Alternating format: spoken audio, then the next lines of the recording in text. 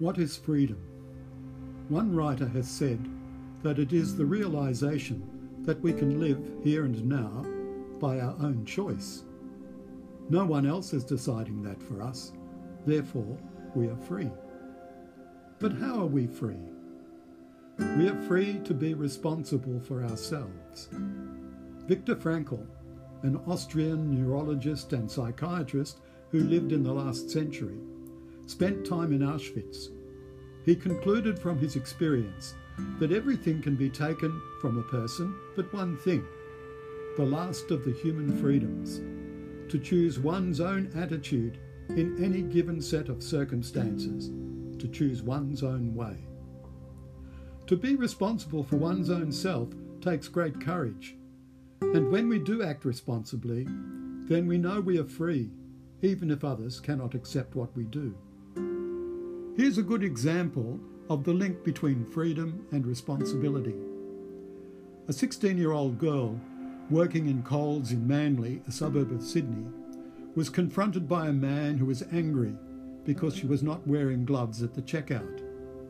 The girl remained calm. She did not engage in any argument with the customer. She did not become defensive. She explained the store's policy and how she complied with it.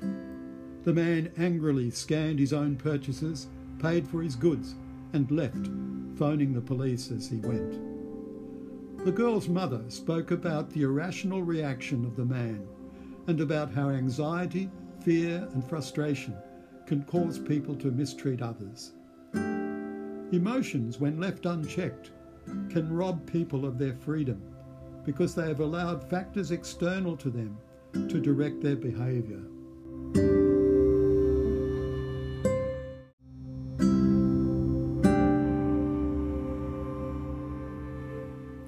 So freedom is an inner thing that is linked to responsibility.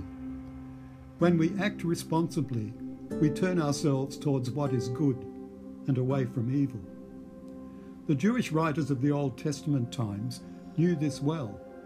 The writer of Ecclesiasticus said, "He himself made man in the beginning, and then left him free to make his own decisions."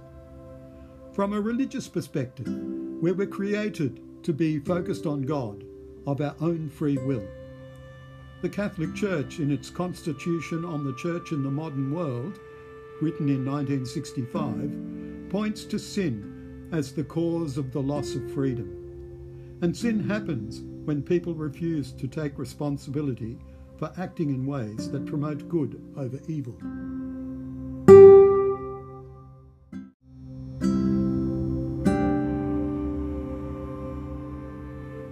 So what has been established here?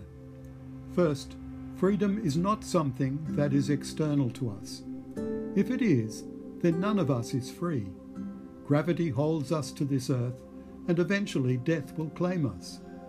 So freedom is essentially an inner thing, perhaps we might say spiritual.